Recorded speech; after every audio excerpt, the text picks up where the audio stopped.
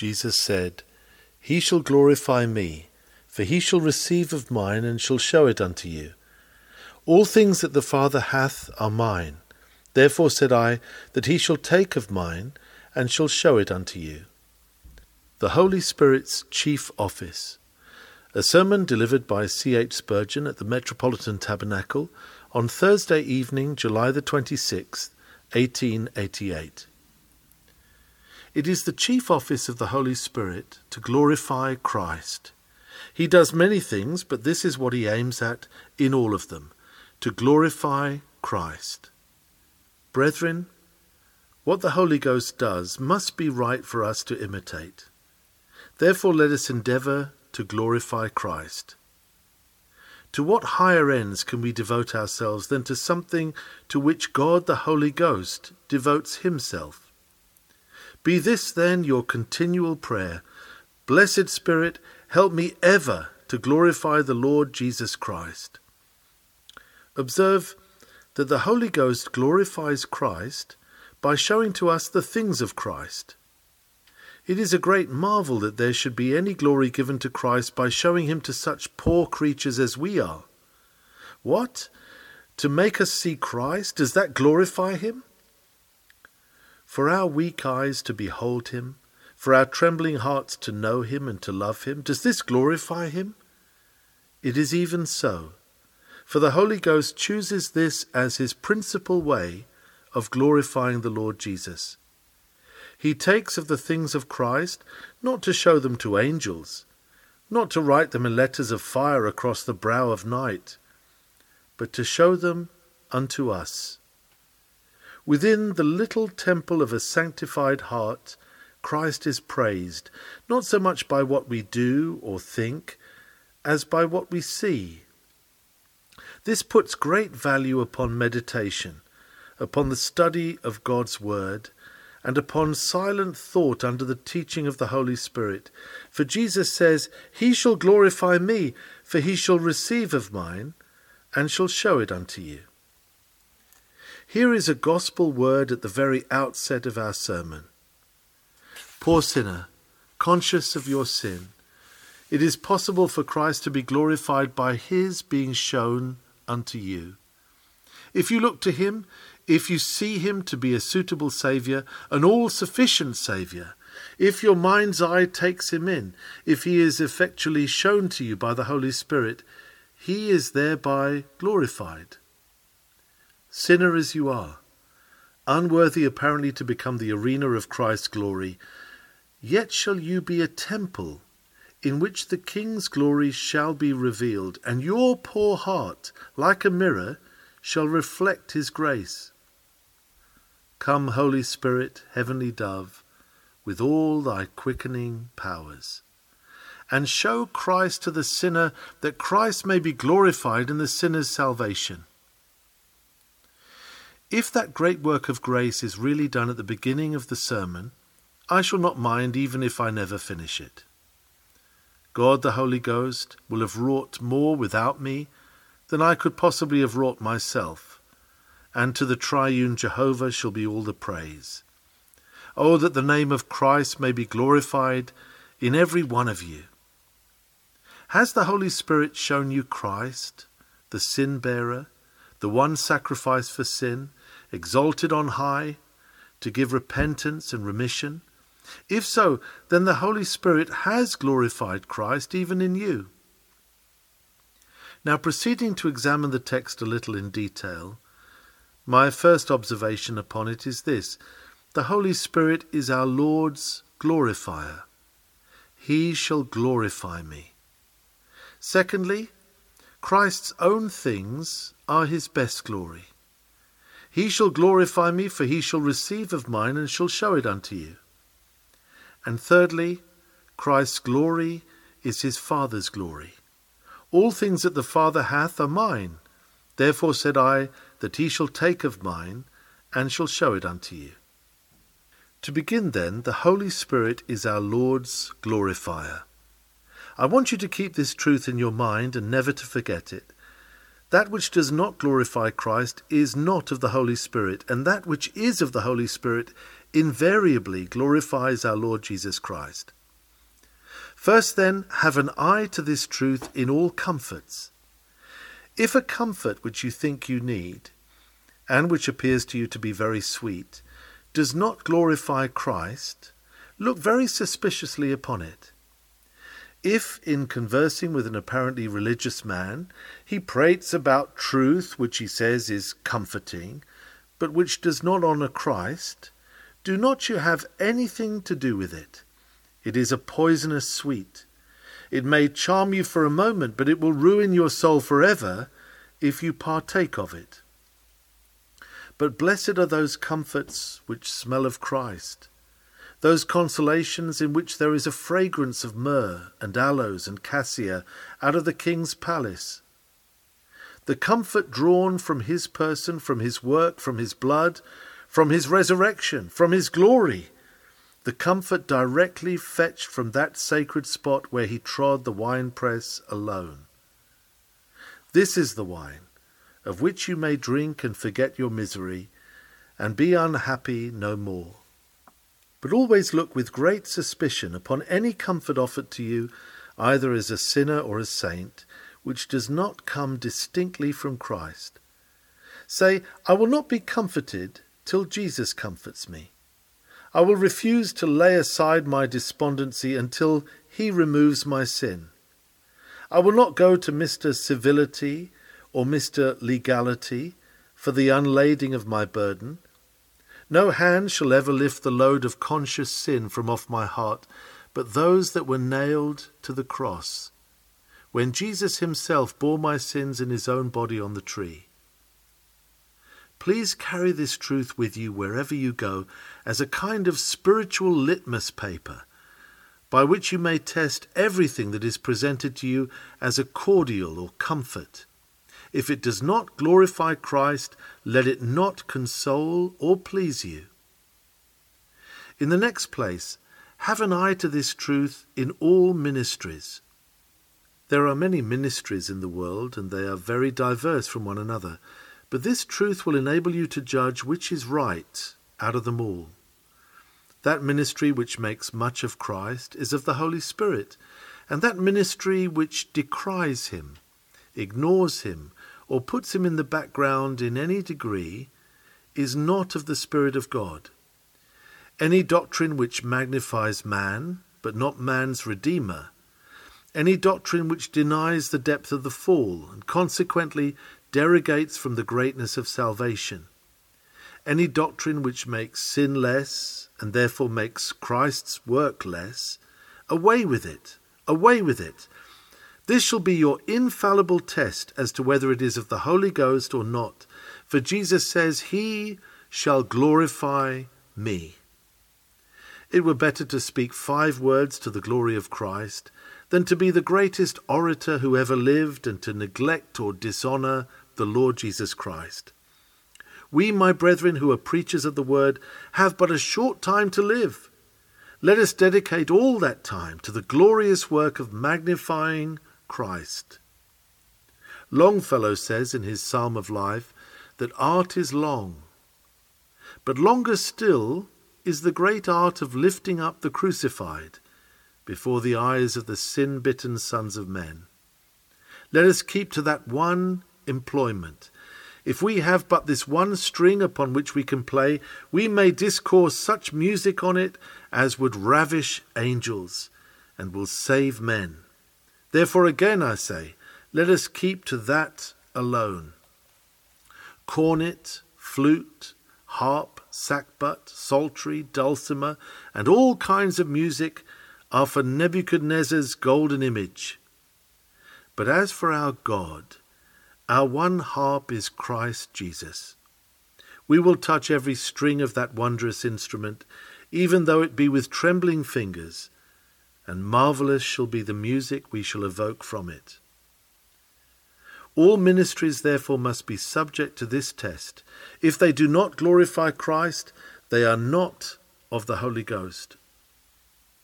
We should also have an eye to this truth in all religious movements and judge them by this standard.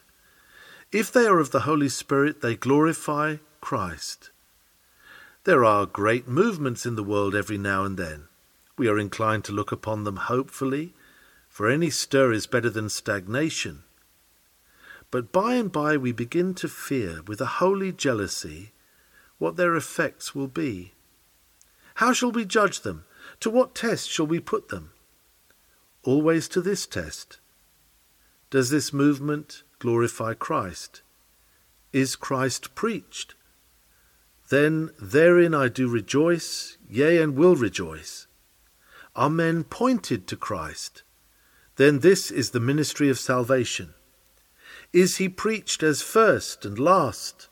Are men bidden to be justified by faith in him, and then to follow him and copy his divine example?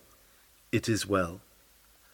I do not believe that any man ever lifted up the cross of Christ in a hurtful way. If it be but the cross that is seen, it is the sight of the cross, not of the hands that lift it, that will bring salvation. Some modern movements are heralded with great noise, and some come quietly. But if they glorify Christ, it is well. But, dear friends, if it is some new theory that is propounded, if it is some old error revived, if it is something very glittering and fascinating, and for a while it bears the multitudes away, think nothing of it. Unless it glorifies Christ, it is not for you and me. Aliquid Christi, as one of the old fathers said, anything of Christ, and I love it. But nothing of Christ, or something against Christ, then it may be very fine and flowery, and it may be very fascinating and charming, highly poetical, and in consonance with the spirit of the age.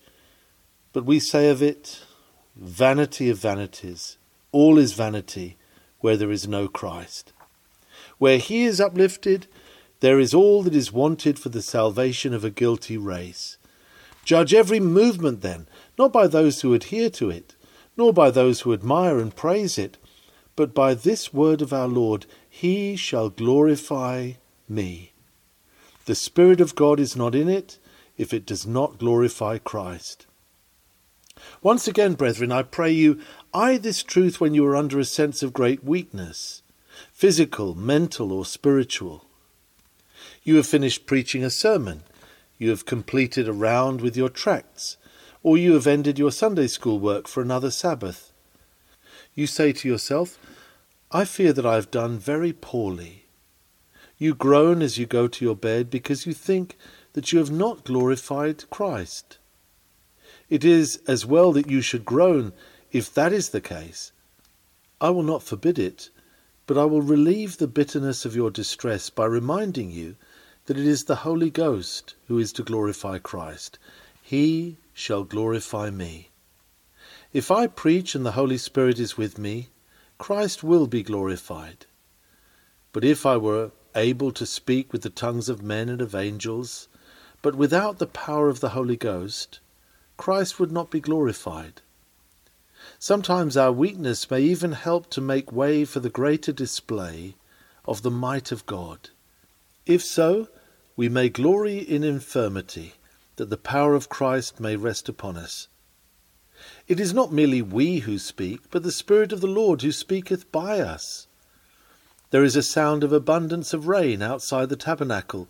Would God that there were also the sound of abundance of rain within our hearts. May the Holy Spirit come at this moment, and come at all times, whenever his servants are trying to glorify Christ, and himself do what must always be his own work. How can you and I glorify anybody, much less glorify him who is infinitely glorious?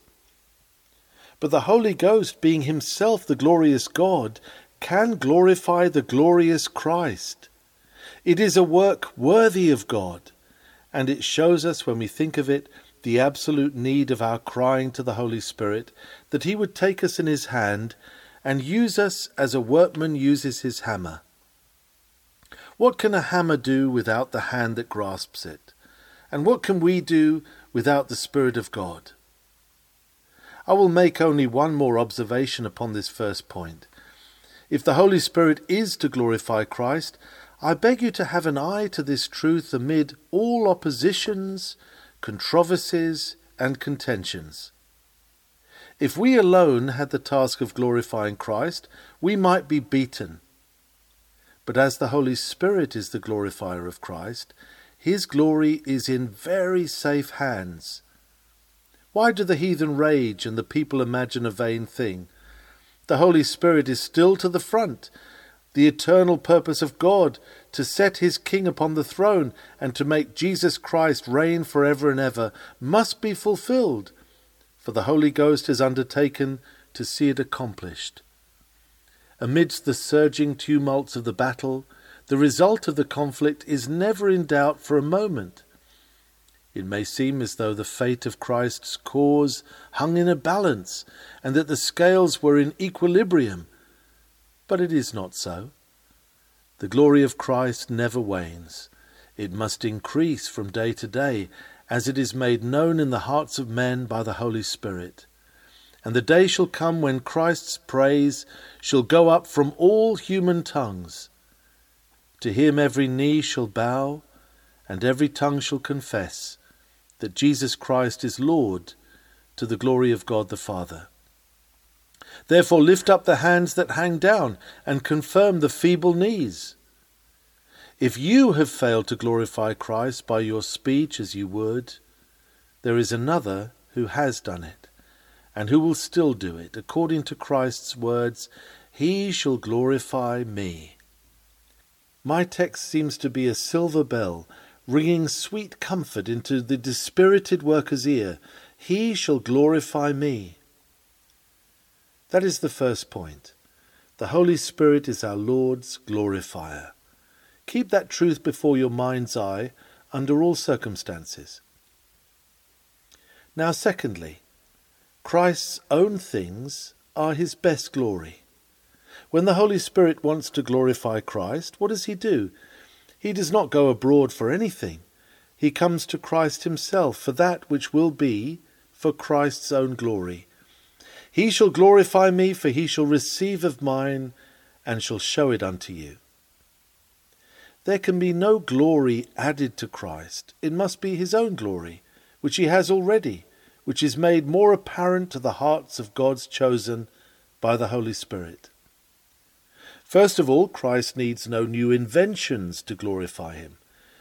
We have struck out a new line of things, says one. Have you? We have found out something very wonderful. I dare say you have. But Christ, the same yesterday, today and forever, wants none of your inventions or discoveries or additions to his truth. A plain Christ is ever the loveliest Christ. Dress him up, and you have deformed him and defamed him. Bring him out just as he is, the Christ of God, nothing else but Christ. Unless you bring in his cross, for we preach Christ crucified.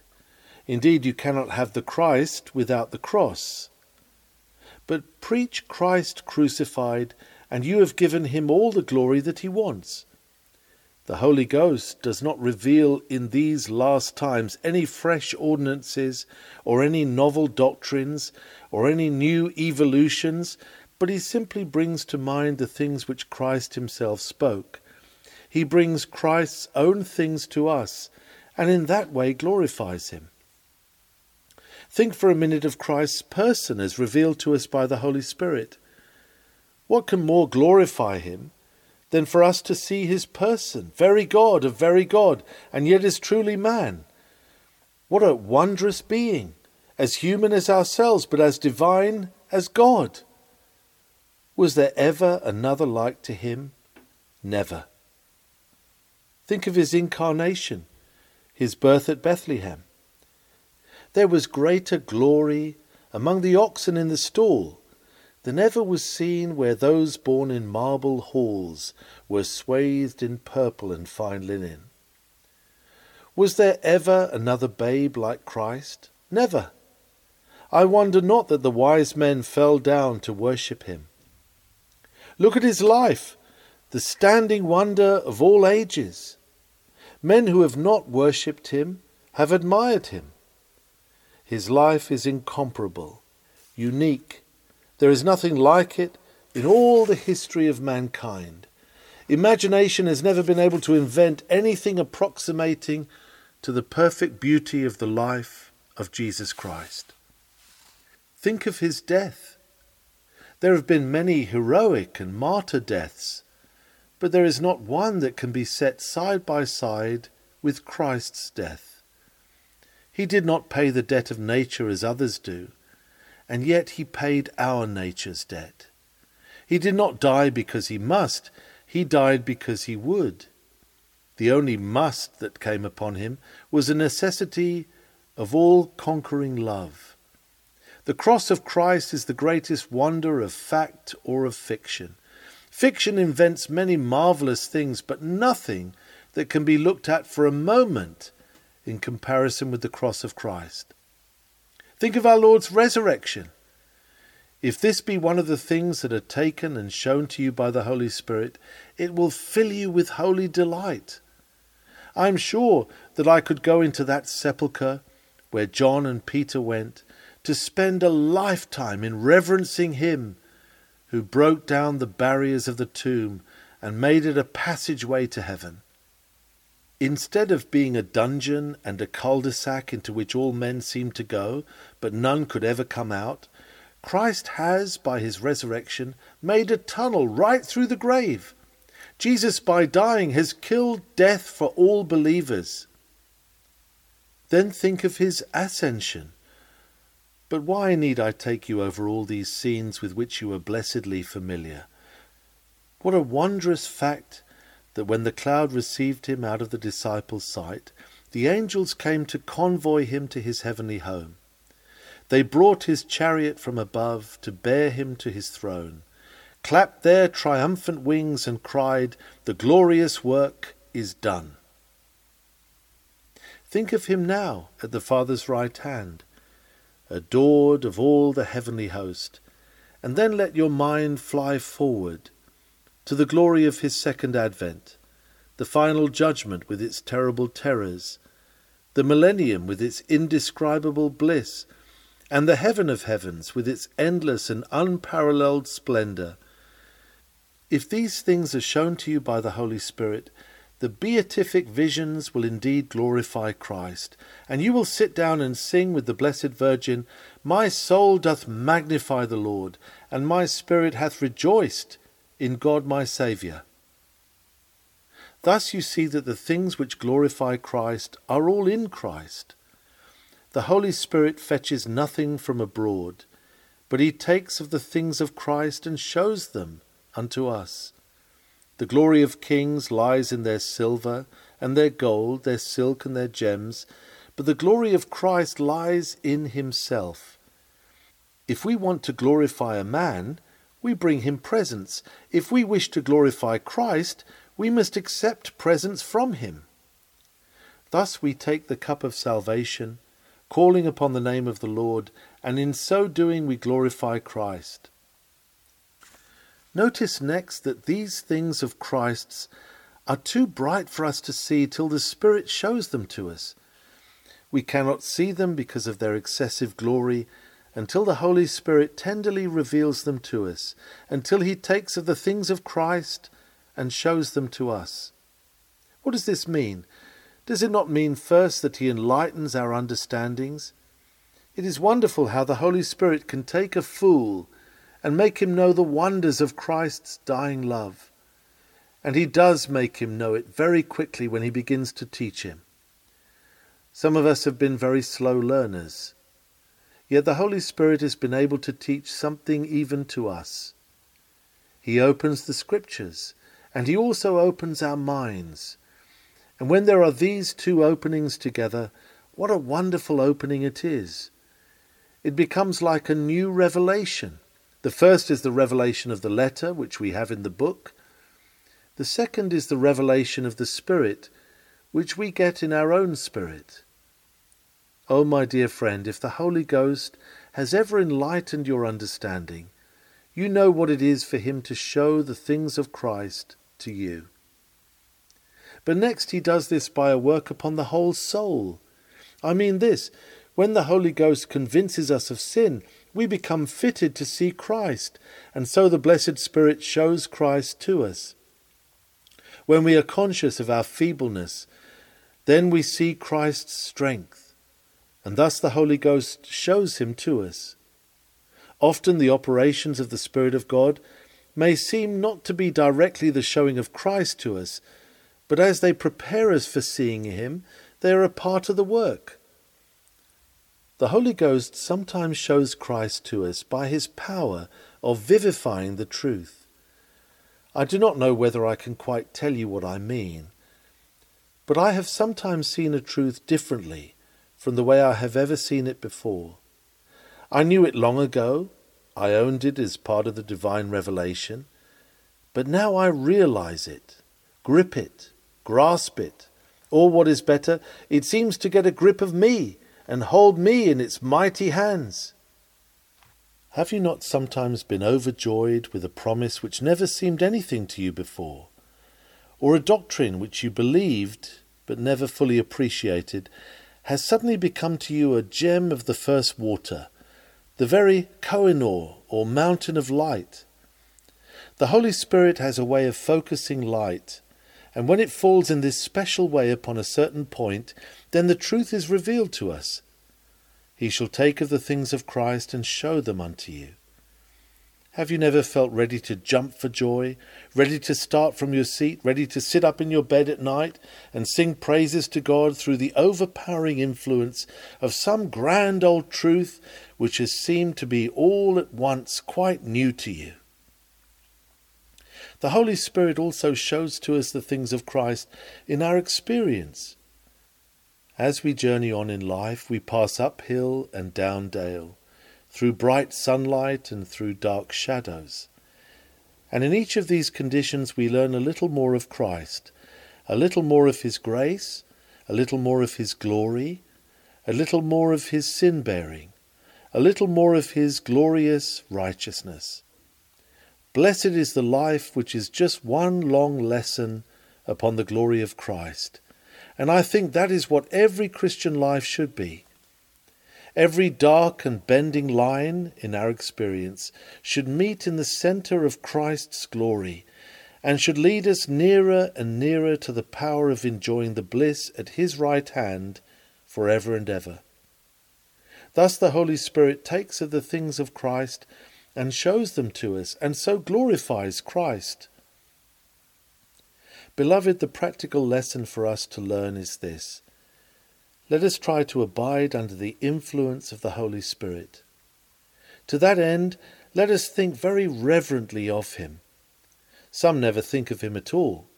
How many sermons there are without even an allusion to him. Shame on the preachers of such discourses. If any hearers come without praying for the Holy Spirit, shame on such hearers. We know and we confess that he is everything to our spiritual life. Then why do we not remember him with greater love, and worship him with greater honour, and think of him continually with greater reverence? Beware of committing the sin against the Holy Ghost. If any of you feel any gentle touches of his power when you are hearing a sermon, beware lest you harden your heart against it. Whenever the sacred fire comes as but a spark, quench not the Holy Spirit, but pray that the spark may become a flame. And you, Christian people, do cry to him, that you may not read your Bibles without his light. Do not pray without being helped by the Spirit. Above all, may you never preach without the Holy Spirit. It seems a pity when a man asks to be guided by the Spirit in his preaching and then pulls out a manuscript and reads it. The Holy Spirit may bless what he reads, but he cannot very well guide him when he has tied himself down to what he has written. And it will be the same with the speaker if he only repeats what he has learnt and leaves no room for the Spirit to give him a new thought, a fresh revelation of Christ. How can he hope for the divine blessing under such circumstances? Oh, it were better for us to sit still until some of us were moved by the Spirit to get up and speak, than for us to prescribe the methods by which he should speak to us, and even to write down the very words we mean to utter. What room is there for the Holy Spirit's operations then? Come, Holy Spirit, heavenly dove. I cannot help breaking out into that prayer. Blessed Spirit, abide with us. Take of the things of Christ and show them to us, that so Christ may be glorified. I am only going to speak a minute or two on the last point. It is a very deep one, much too deep for me. I am unable to take you into the depths of my text. I will not pretend to do so. I believe that there are meanings here which probably we shall never understand till we get to heaven. What thou knowest not now, thou shalt know hereafter. But this is the point. Christ's glory is his Father's glory. All things that the Father hath are mine. Therefore said I, that he shall take of mine and shall show it unto you. First, Christ has all that the Father has. Do think of that. No mere man dares to say, all things that the Father hath are mine. All the Godhead is in Christ. Not only all the attributes of it, but the essence of it. The Nicene Creed well puts it, and it is not too strong in the expression, light of light, very God of very God, for Christ has all that the Father has. When we come to Christ, we come to omnipotent, omnipresent, omniscience. We come to almighty immutability. We come, in fact, to the eternal Godhead. The Father has all things, and all power is given unto Christ in heaven and on earth, so that he has all that the Father has. And further, the Father is glorified in Christ's glory. Never let us fall into the false notion that if we magnify Christ, we are depreciating the Father. If any lips have ever spoken concerning the Christ of God so as to depreciate the God of Christ, let those lips be covered with shame. We never did preach Christ up as merciful and the Father as only just, or Christ as moving the Father to be gracious. That is a slander which has been cast upon us, but there is not an atom of truth in it. We have known and believed what Christ himself said, I and my Father are one. The more glorious Christ is, the more glorious the Father is. And when men, professedly Christians, begin to cast off Christ, they cast off God the Father to a large extent. Irreverence to the Son of God soon becomes irreverence to God the Father himself. But dear friends, we delight to honour Christ, and we will continue to do so. Even when we stand in the heaven of heavens before the burning throne of the infinite Jehovah, we will sing praises unto him and unto the Lamb, putting the two evermore in that divine conjunction in which they are always to be found. Thus you see, Christ has all that the Father has, and when he is glorified, the Father also is glorified. Next, the Holy Spirit must lead us to see this, and I am sure that he will. If we give ourselves up to his teaching, we shall fall into no errors. It will be a great mystery, but we shall know enough so that it will never trouble us. If you sit down and try to study the mystery of the eternal, well, I believe that the longer you look, the more you will be like persons who look into the sea from a great height, until they grow dizzy and are ready to fall and to be drowned. Believe what the Spirit teaches you, and adore your divine teacher. Then shall his instruction become easy to you. I believe that as we grow older, we come to worship God as Abraham did, as Jehovah, the great I Am. Jesus does not fade into the background, but the glorious Godhead seems to become more and more apparent to us. Our Lord's word to his disciples, ye believe in God, believe also in me, as we grow older, seems to turn into this, ye believe in me, believe also in God. And as we come to a full confidence in the glorious Lord, the God of nature and of providence and of redemption and of heaven, The Holy Spirit gives us to know more of the glories of Christ. I have talked with you as well as I could upon this sublime theme, and if I did not know that the Holy Spirit glorifies Christ, I should go home miserable, for I have not been able to glorify my Lord as I would. But I know that the Holy Spirit can take what I have said out of my very heart and can put it into your hearts, and he can add to it whatever I have omitted. Go ye who love the Lord and glorify him. Try to do it by your lips and by your lives. Go ye and preach him, preach more of him, and preach him up higher and higher and higher. The old lady of whom I have heard made a mistake in what she said, yet there was a truth behind her blunder. She had been to a little Baptist chapel where a high Calvinist preached, and on coming away she said that she liked high Calvary preachers best. So do I.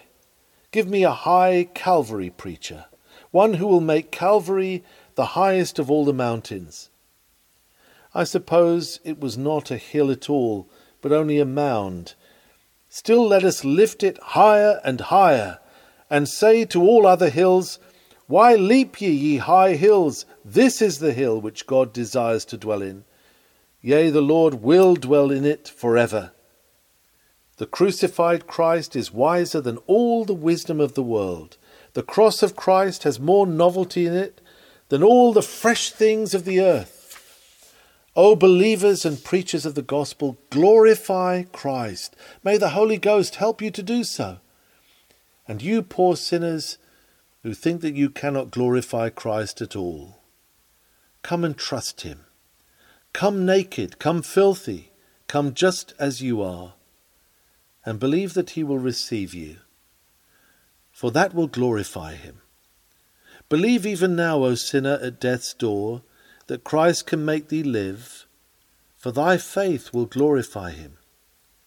Look up out of the awful depths of hell into which conscience has cast thee, and believe that he can pluck thee out of the horrible pit and out of the miry clay, and set thy feet upon a rock, for thy trust will glorify him.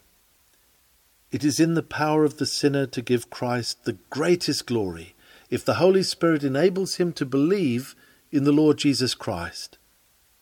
Thou mayest come, thou who art more leprous, more diseased, more corrupt than any other, and if thou lookest to him, and he saves thee, oh, then thou wilt praise him. You will be of the mind of the one I have spoken of many times, who said to me, Sir, you say that Christ can save me. Well, if he does, he shall never hear the last of it. No, and he never will hear the last of it. Blessed Jesus, I will love thee in life, I will love thee in death, and praise thee as long as thou lendest me breath, and say when the death dew lies cold on my brow, if ever I love thee, my Jesus, 'tis now. In mansions of glory and endless delight, I'll ever adore thee in heaven so bright. I'll sing with the glittering crown on my brow, if ever I love thee, my Jesus, 'tis now. We will do nothing else but praise Christ and glorify him, if he will but save us from sin. God grant that it may be so with every one of us, for the Lord Jesus Christ's sake. Amen.